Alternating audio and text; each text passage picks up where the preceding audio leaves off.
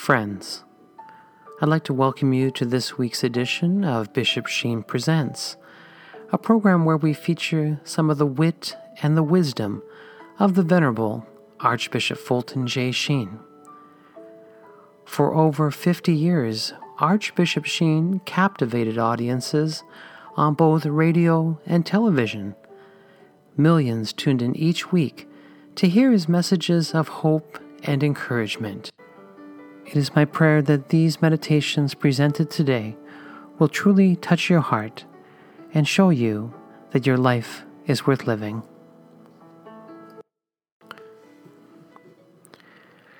Hello, my good friends, and welcome to another edition of Bishop Sheen Presents. Over the last number of weeks, we've been sharing with you a number of reflections that Archbishop Sheen gave during the Second World War, and he's been talking about the philosophies at war, the pillars of peace, giving us a bit of a refresher course because many of you have been asking, who has written on war and peace? And yet, when we study history and we study the great writers, many of us know that Fulton Sheen has literally steered millions to God, and I'd like to say trusted Him. And, I travel across North America giving reflections on Archbishop Sheen's life and his legacy, and it's amazing the number of stories that people come and share with me. Stories of listening to Fulton Sheen as a child with the family gathering around the television set and in some cases the radio.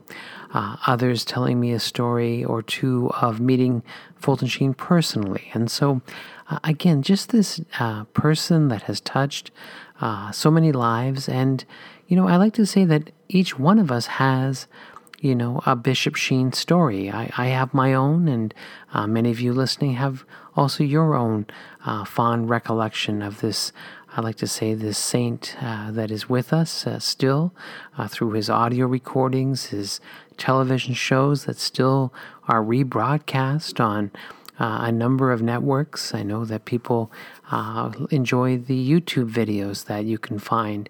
And I remember years ago setting up a little website called bishopsheentoday.com, and I just found every video I could find on the internet, and I put them all into one collection. And so, again, people just will watch Bishop Sheen in the comfort of their own home or on their, device. I'd like to say everybody's got, a cell phone where they watch videos now. It's amazing the technology that's out there, but still these opportunities to listen and watch Bishop Sheen. And so, again, we're going to share some of his timely wisdom on the topic of war and peace. And again, I want to thank everyone who has purchased a copy of the book that I put out this year with the help of Sophia Institute Press. It's simply called War and Peace, an anthology, because, it was an easy title to come up with because Archbishop Fulton Sheen's name, when you translate it from the Gaelic language, of course, Fulton Sheen having an Irish background and many people from Ireland knowing how to speak Gaelic. Again, when you translate Gaelic from the Fulton, when you translate Fulton's name in Gaelic, it means war, and Sheen in Gaelic means peace. And so his name actually means war and peace. So, he was baptized Peter John Sheen, but when he was enrolled in school, they say call him Fulton. And so, again, he would live up to his namesake, that's for sure. And he wrote so beautifully on the topics of war and peace. Now, what I'm going to share with you today are two reflections that he gave, and it's entitled, I like to say, The Barnacles on the Ship of Democracy. And we always ask ourselves, what's troubling society? What is getting in the way of our spiritual progress? And a lot of times we fall victim to some of these lies and some of these misconceptions. And in the 1940s, when the war was on, Fulton Sheen was warning the good people who would listen to him about these different barnacles on the ship of democracy. And so he will explain, how barnacles, get on the hull of the ship, and they have to be brought into dry dock, and of course those barnacles removed. And again, in a beautiful analogy, Fulton Sheen saying we also have to remove these barnacles that have attached ourselves, not ourselves, but attached to ourselves, and have them removed. And again, he talks about, and you'll listen to him talk about, the barnacle of relativism, the barnacle or the superstition of progress. We always like to say, how is progress really working for you these days? We have all the technology in the world, but are we any happier? Are we more at peace? I have to sometimes answer no. So he's going to have this philosophical discussion with us for the next 40 minutes or so, just talking about these philosophies. And so happy to share that with you. And of course, it was recorded in the year 1943. And so I want you to enjoy now, Archbishop Sheen, when he was known as Monsignor Sheen, again, give these reflections on the barnacles on the ships of democracy. So please enjoy these talks. The Right Reverend Monsignor Fulton J. Sheen of the Catholic University of America will now deliver the third in his series of 17 addresses on the crises in Christendom. His discourse today is entitled, Some Barnacles on the Ship of Democracy. I present Monsignor Sheen.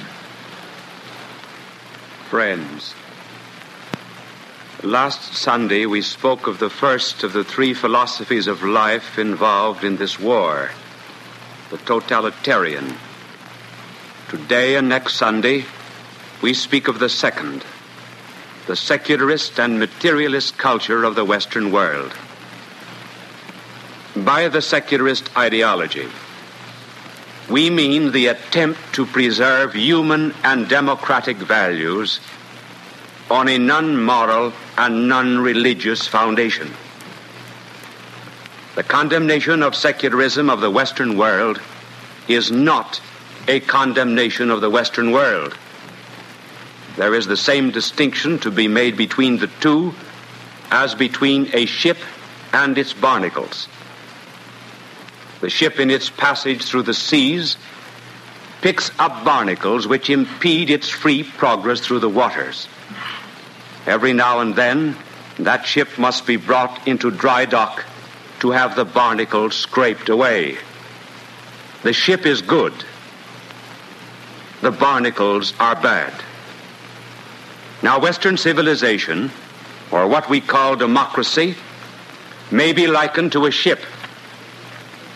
America, in particular, is a good ship. It carries the precious cargo of belief in inalienable rights and liberties. This ship of America is good. It carries the burden of the four freedoms of which our president spoke. Freedom of speech, freedom of religion, freedom from want, and freedom from fear. This ship of America is good, and it is freighted down with the cargo of the right of sanctuary. For America has been a sanctuary in the past, and is a sanctuary now to the oppressed peoples of the world, as no other land on the face of God's earth has been a sanctuary. This ship of America is good, and it is freighted down with the precious cargo of all those fine and noble things which make you and me proud to call ourselves Americans. but in the course of sailing, this ship has acquired some barnacles. And these barnacles or superstitions, of which I shall speak, constitute what we call the passive or soft barbarism from within. And they are a danger to Western civilization, not quite as open as totalitarianism, but just as insidious. Today we shall describe 3 of these barnacles: the superstition of progress, of scientism, and materialism. After we have described them, we hope that we will be able to scrape them off. First, the barnacle or the superstition of progress. It runs some such way as this: man is naturally good and indefinitely perfectible.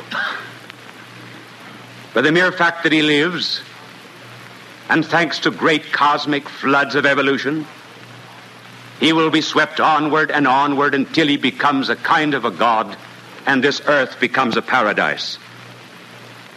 Goodness increases with time, while evil and error decline. Progress is automatic. Such is the superstition of progress. Now, why is it wrong?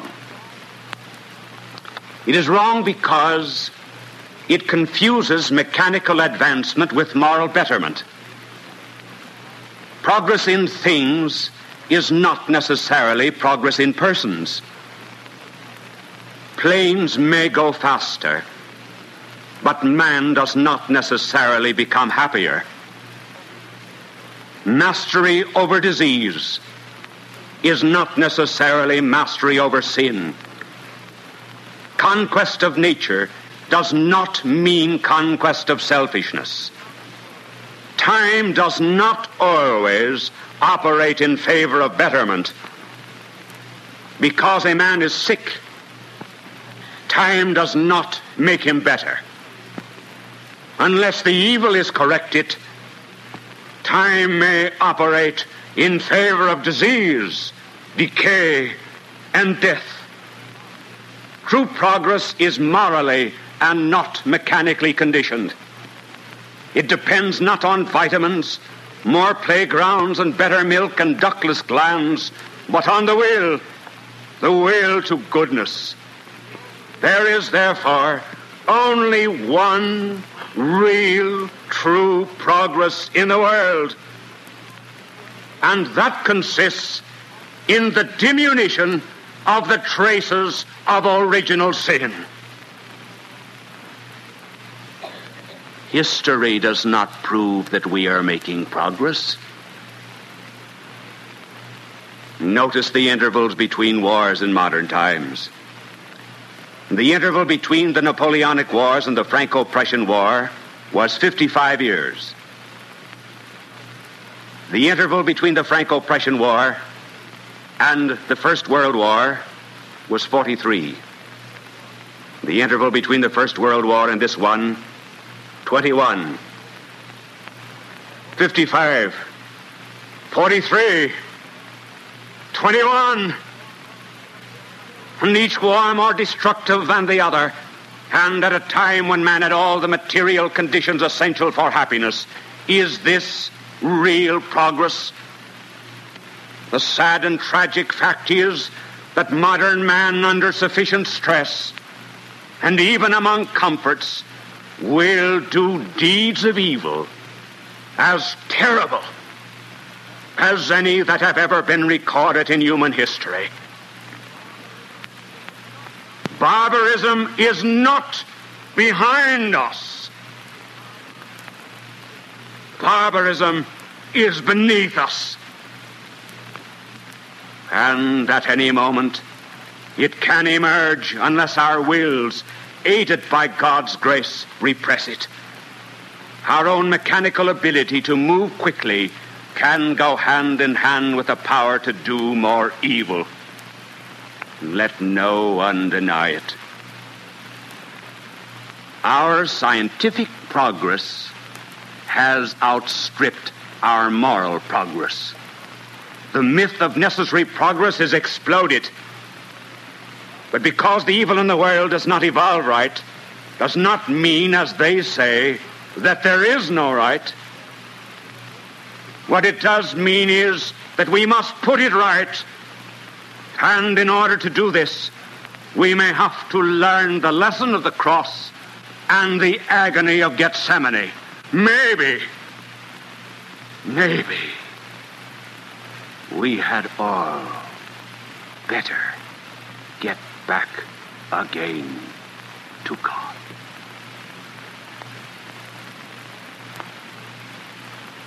Then there is the second barnacle or superstition, the superstition of scientism.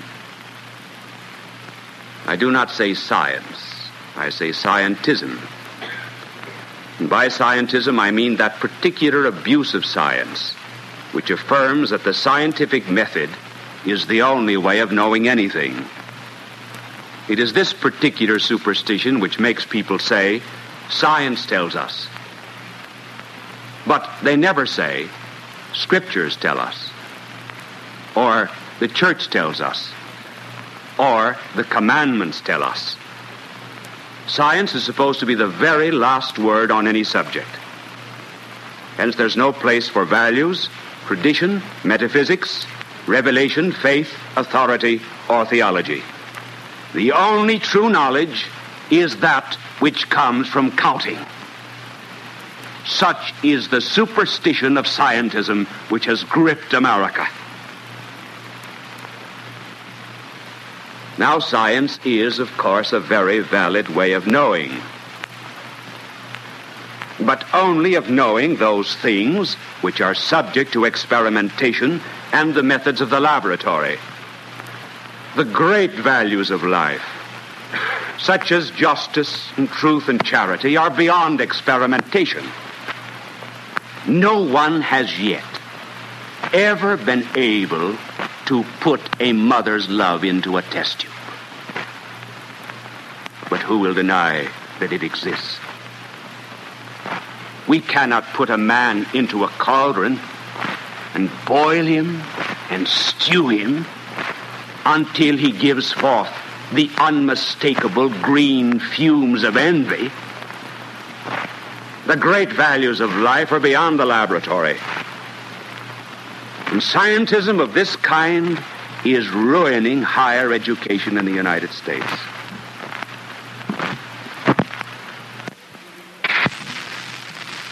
It is doing it by assuming that anyone who has counted something that has never been counted before is a learned man. It makes no difference what you count in higher education. But in the name of heaven, count. A certain Western university awarded a Doctor of Philosophy degree to a student who wrote on the thesis the microbic content of cotton undershirts. A Midwestern university has counted the ways of washing dishes. Eastern universities have counted the infinitives in Augustine, the datives and the ablatives in Ovid, the four ways of cooking ham, and another, to quote their own words, the psychological reactions of the post-rotational eye movement of squabs. Go into any Catholic school in the United States tomorrow and take out any child in the first or second grade and say to that child, why are you here? Where are you going? What is the purpose of life? And the child will be able to answer your questions. But ask this PhD student who counted the microbes and cotton undershirts why he's here, where he's going, what is his destiny. He would not be able to tell you. He would not have a 5-cent gadget in his house 5 minutes without knowing its goal or its purpose, and yet he will live 10, 20, 60 years without knowing why he is here or where he is going. It is not true that modern youth is revolutionary because he lacks sufficient economic advantages. Never before has modern youth had so many. The modern youth is revolutionary because he has no purpose in life. And unless, as a nation, we restore purposes and values in education, we will end only by educating for chaos. Oh, we are paying a terrible penalty for divorcing our science from God. Nature, which studies science, belongs to God.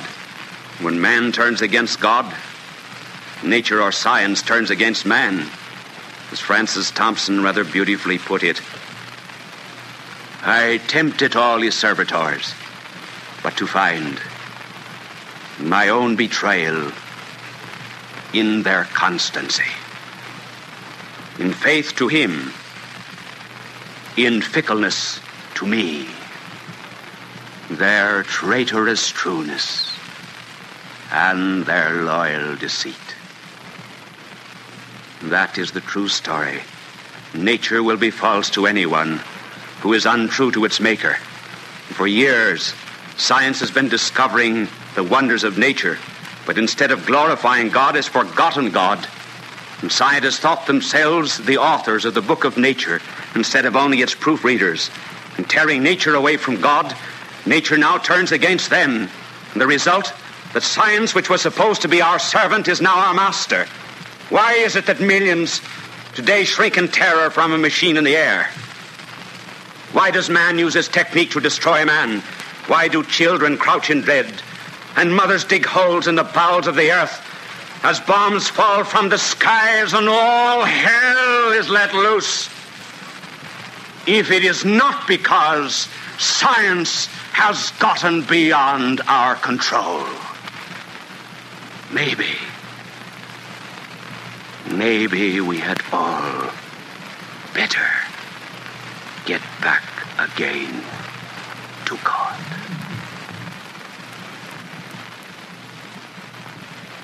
And the third barnacle or superstition is materialism.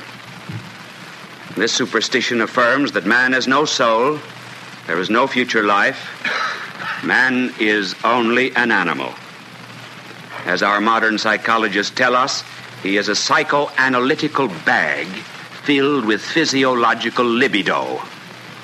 Or he is a stimulus response mechanism, the end of whose life is the acquisition of money, the enjoyment of pleasure. There are no standards outside of the material. Now, it simply is not true that peace follows material prosperity. There is more frustration among the rich than among the poor. Sin and evil do not disappear with the advent of prosperity. Society can become inhuman while preserving all the advantages of a material prosperity. And if there are no standards outside of the material, how shall we judge the new acquisitive society which is arising based on the acquisitiveness of power as against the old acquisitiveness of money? As fortunes dwindle, as taxes eat up inheritances, and as bureaucracies begin to administer vast sums of money formerly administered by capitalists and bankers, envious, greedy, and lustful men will seek to become dispensers of that social booty. And who shall say that these new financiers of power are wrong? Given no other standard than that of materialism, wherein power is disjoined from conscience, and we lose the right to protest in the name of justice. Our world is sick of materialism. It is pathetic to hear people ask, what can I as an individual do in this crisis? These people who have been told that they are only animals. Many of them feel like cogs and machines. They want to get away from it all. Some of them would like to climb back into catacombs. Like Jews in exile, they hang their harps on the trees and ask how they can sing a song in a foreign land without a soul. There will be a change.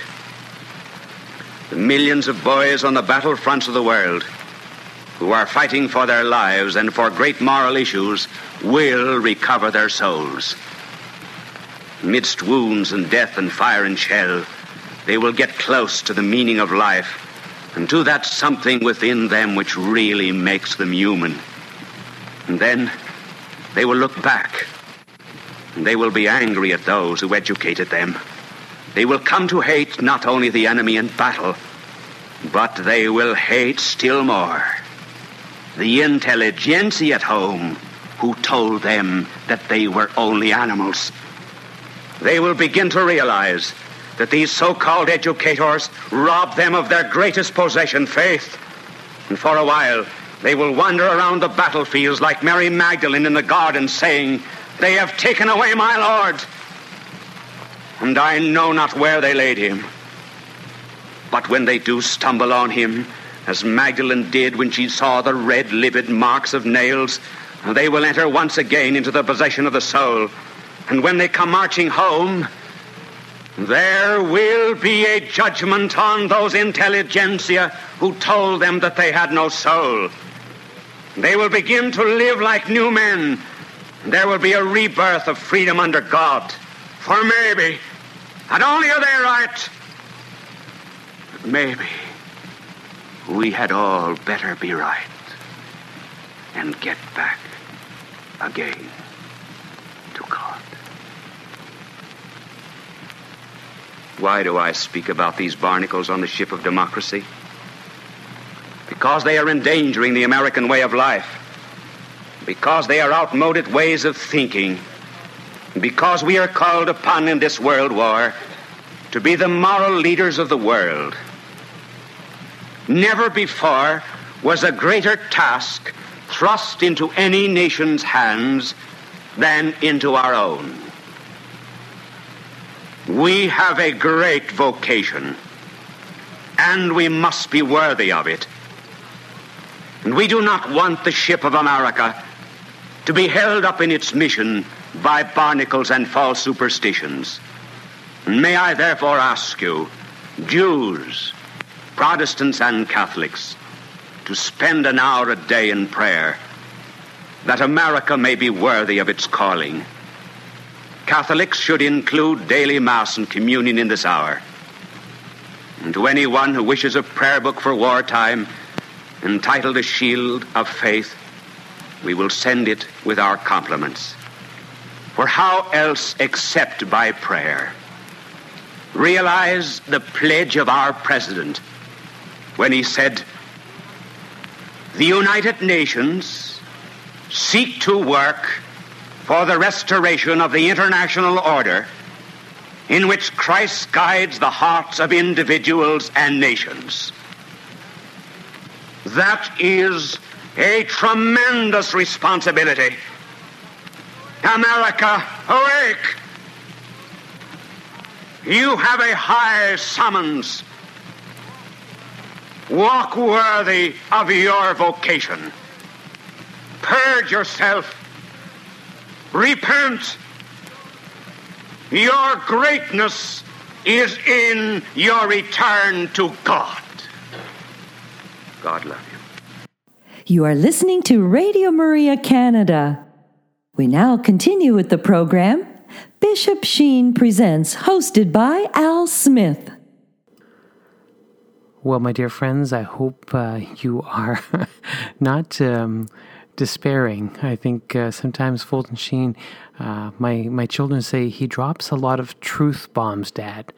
Truth bombs. And again, there is so much truth in Fulton Sheen's audio recordings, even though they're back from 1943.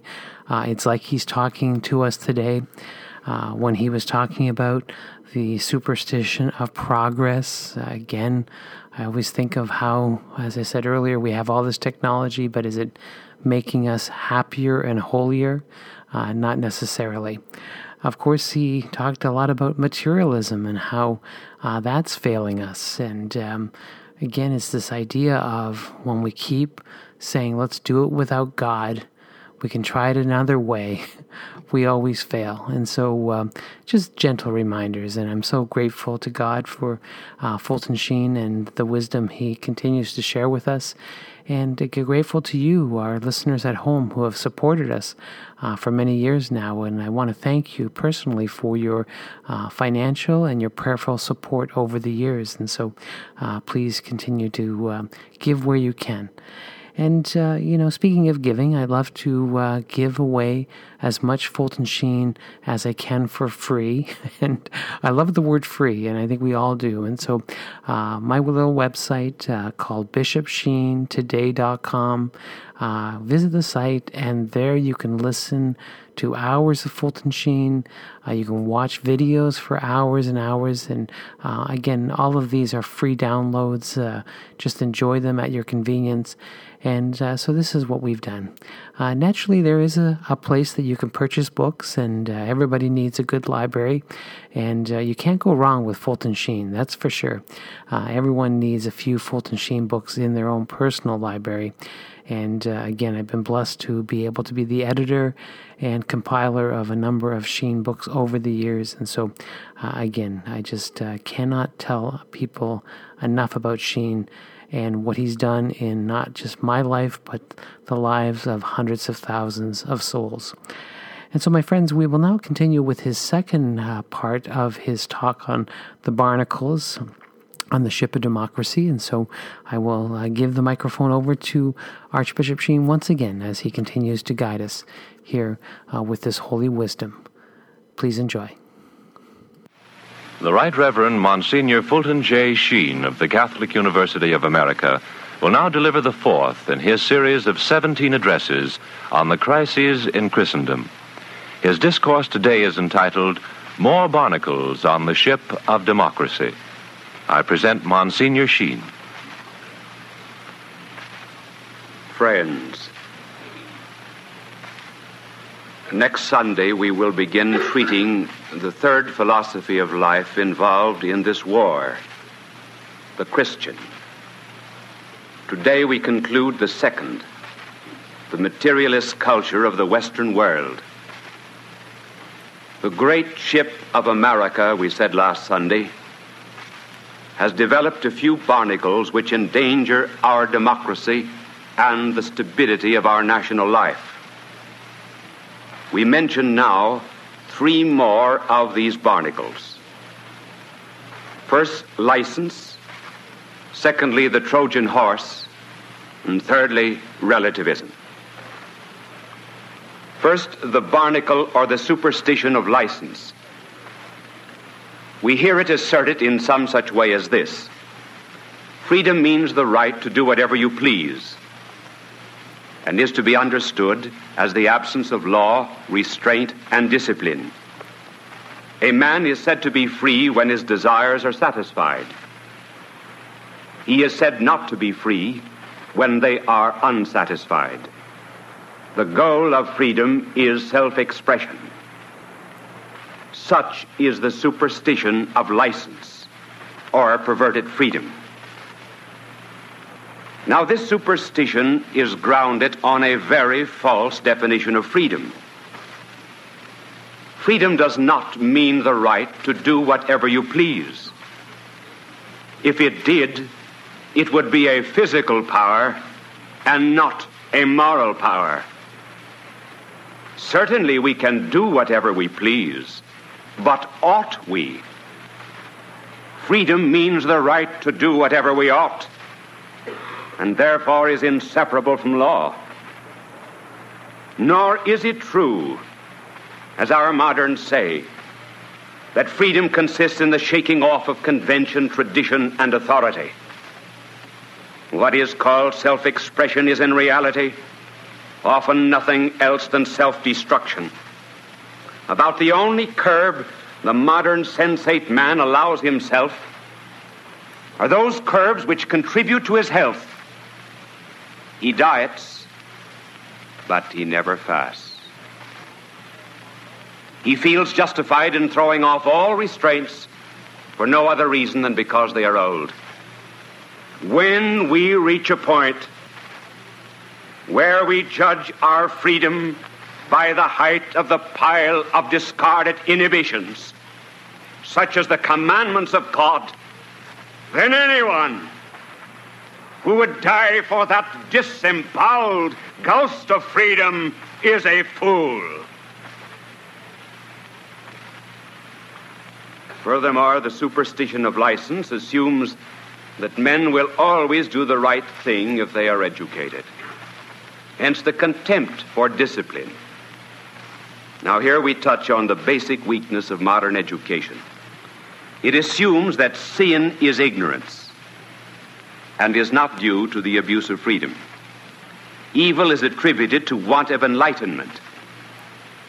When confronted with the problem of evil, educators immediately rush to a conference to discuss means of diffusing greater knowledge when what is really needed is a little more discipline. The intellect makes mistakes, but the will sins. And education must return to the forgotten truth that character is in the will, not in the reason. A man may know all we have to teach him and still be a bad man. The ignorant are not necessarily devils, nor are the intelligentsia necessarily saints. The fact is that when education becomes the servant of a perverse will, it can increase man's capacity for wickedness. Unless then education restores discipline, restraint, and trains the conscience of the young, our license will end in anarchy.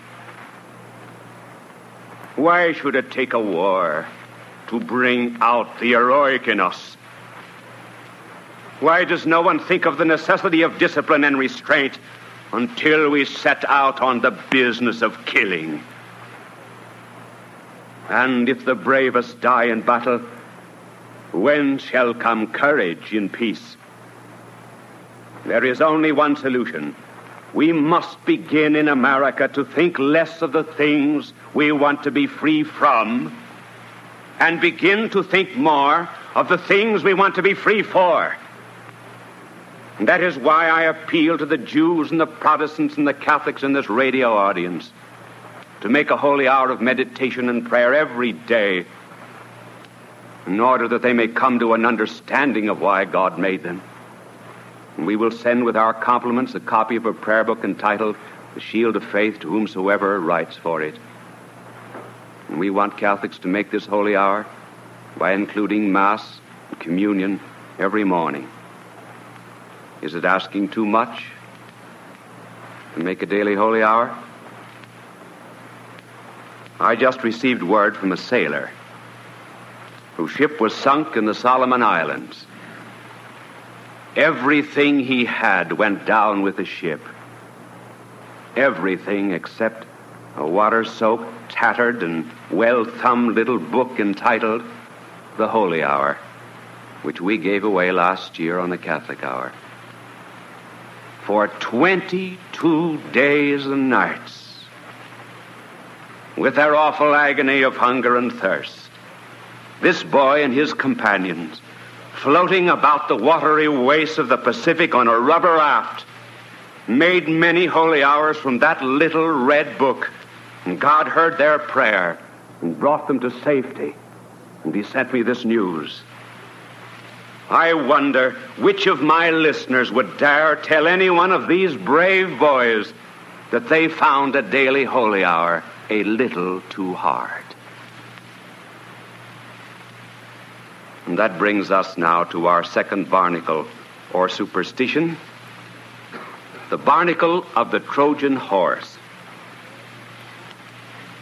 There is one great menace to our country and to the world which we may not ignore, and that is Marxian socialism or communism. It is rather soft-pedaled in these days because of our alliance with Russia, but for no good reason. Because Russia is on our side, Russia never feels impelled to go into ecstasies about the glories of democracy, And neither do I see any reason why, because we are on the side of Russia, we should go into ecstasies about Marxian socialism. What is making Russia great in this conflict is not its atheistic communism. It is its love of the fatherland, its fondness for its earth, its natural asceticism and self-sacrifice, its deep and righteous hatred of the invader. These great qualities of the Russian soul make us hope that Russia will once more re-enter the comity of nations of the Western world, the roots of which are Christian, and that Russia one day will accept the four freedoms, one of which is freedom of religion. We are speaking here of Marxian socialism, and now with particular reference to our own country. What we have to fear in this country is the new Trojan horse. The old Trojan horse, you remember, looked like democracy on the outside. But on the inside, it was the suppression of private property, religion, and personal rights. The new Trojan horse on the outside looks like a united war effort. But on the inside, it is the same old anti-Americanism. In other words, under the guise of our military kinship with Russia, Marxian socialism is undermining our American government and way of life. And so skillfully is it done that it is made to appear that anyone who says a word against communism is sabotaging our war effort. This is nonsense. The two things are quite distinct, and let no one doubt it. Stalin himself said that he was fighting against Nazism, but not against Germany. That gives us the right to say that we are against communism, but not against Russia. Now let us get the record straight. We want Russia to drive the Nazis out of their land. We want their people to live in peace with themselves and with the world. But we do not want communism in America, or Germany, or Poland, any more than we want Nazism or fascism. And if anyone doubts the sincerity of our love for Russia, let me say that every Catholic priest in the world daily says prayers to our divine Lord, the Blessed Mother, and the Apostles for the intention of Russia. And that is more than the communists do. In other words, we American Catholics are for the Russian bear, but we are not for the Trojan horse. We want the Russian bear to eat the Nazi swastika. But we do not want the Trojan horse to eat the American eagle. And that brings us to our third barnacle, or superstition. This one is very common. You've heard it in some such way as this. There's no distinction between truth and error, right and wrong. Everything depends upon your point of view. All values are relative. When expedient, moral conventions can be accepted. When a hindrance, they can be rejected. There are no moral objective standards, and hence no absolute distinction between good and evil. Everyone is his own lawgiver. Everyone is his own judge. Such is the superstition of relativism.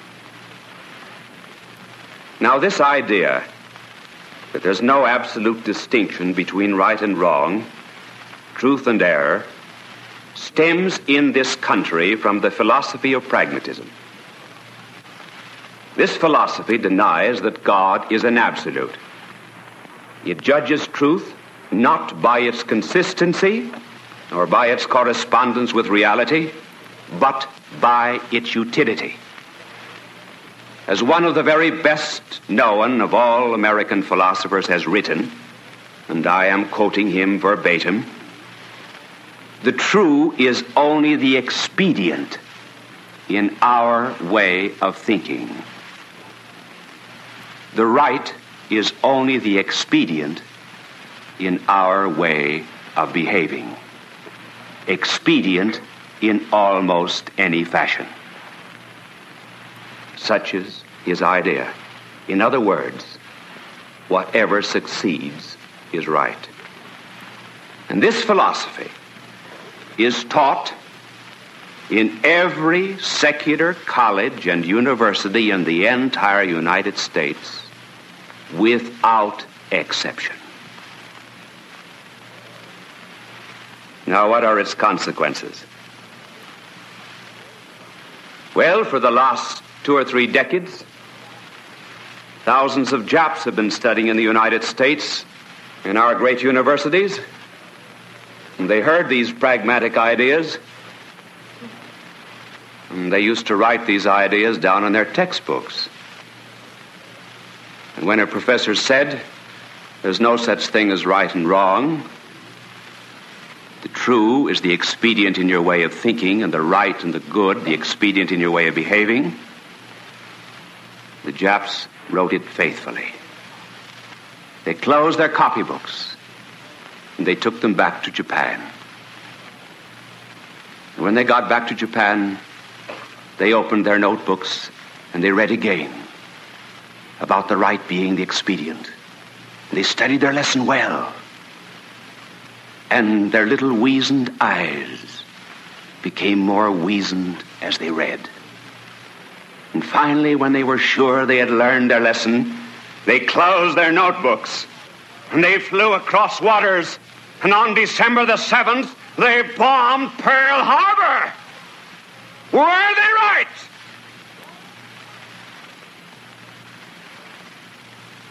Were they? Did not our fascist intelligentsia tell them they were right? Did not they say that anything that is expedient is right? Well, it was expedient, was it not? Thus did our superstition come home to roost on a bombed and exploded American soil. Oh, how blind we are. Can we not see that in abandoning the moral basis of life, we abandon the right to call anyone wrong? What moral standards are the Japs violating if the criterion of truth and righteousness is expediency? Why do we say that the Japs have violated the conscience of the world if the conscience of the world has no other standard than useful?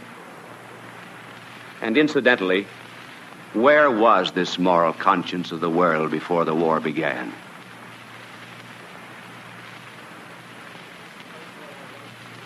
How shall the righteousness of our cause be distinguished from the righteousness of our enemy's cause if there is no objective standard outside of both?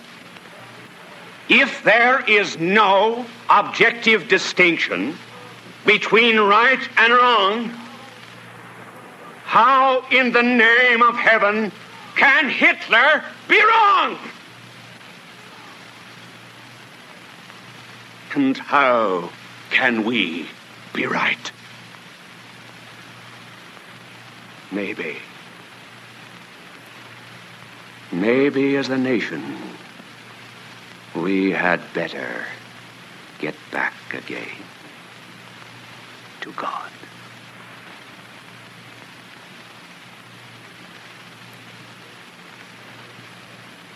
Our greatest enemy in the United States is the intelligentsia who teach these ideas. Now, what do I mean by the intelligentsia? By the intelligentsia, I mean those who have been educated beyond their intelligence and who destroy morals and wreck morale. Thank heavens our boys in the battlefronts of the world do not share the views of these educators and journalists and writers who have been sniping away for years at the moral law, calling it reactionary, behind the times, labeling purity and truthfulness as bourgeois virtues, as Karl Marx does. Our boys on the battlefronts do not believe these things. They believe in an absolute distinction between right and wrong. When Colin Kelly, for example, as a selfless pilot, sank the first Jap ship of this war, and in doing so lost his life. When Edwin O'Hare shot down the first Jap plane. When Dick Fleming made himself the first human torpedo. When Daniel Callahan became the first admiral to go down fighting. When Mike Moran became the first naval officer to sink 6 Jap ships in a single combat. When Commander John Shea became the first fighting man whose last letter to his son became a famous American testament on patriotism. When the 5 Sullivans became the first American family of boys to be snuffed out in this war. These men had no opinion about America's cause. They did not believe that the righteousness of the Stars and Stripes depended upon our subjective outlook. They believed in an absolute distinction between right and wrong, between our cause and the cause of our enemies. In fact, so much so did they believe it that they were willing to make their own lives secondary to our cause. And while these and millions of other boys in our armed forces believe in that distinction, an absolute distinction between right and wrong, we have these intelligentsia at home in our classrooms saying to our young, there's no distinction between right and wrong. It all depends upon your point of view. Everything is relative. Friends, this is nonsense. It does not depend upon our point of view. Our cause is right. It is right before God. It is right under God. And in God's name, we will defend it. God love you.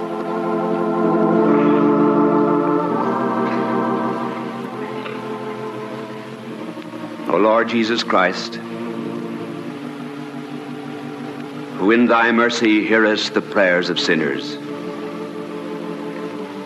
pour forth, we beseech thee, all grace and blessing upon our country and its citizens. We pray in particular for the President, for our Congress, for all our soldiers, for all who defend us in ships, whether on the seas or in the skies, for all who are suffering the hardships of war. We pray for all who are in peril or in danger. Bring us all, after the troubles of this life, into the haven of peace, and reunite us all together forever, O dear Lord, in thy glorious heavenly kingdom.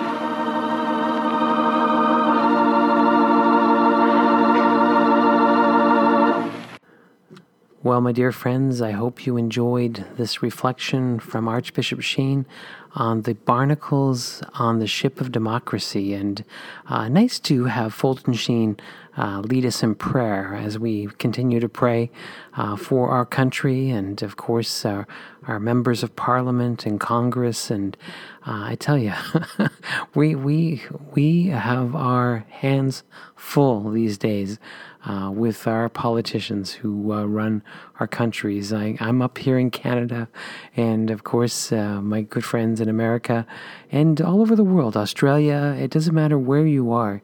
We need to pray for our political leaders, that's for sure. All right, I'd invite you to come again next week and enjoy the wit and wisdom of the Venerable Archbishop Sheen. And, of course, bring a friend along with you.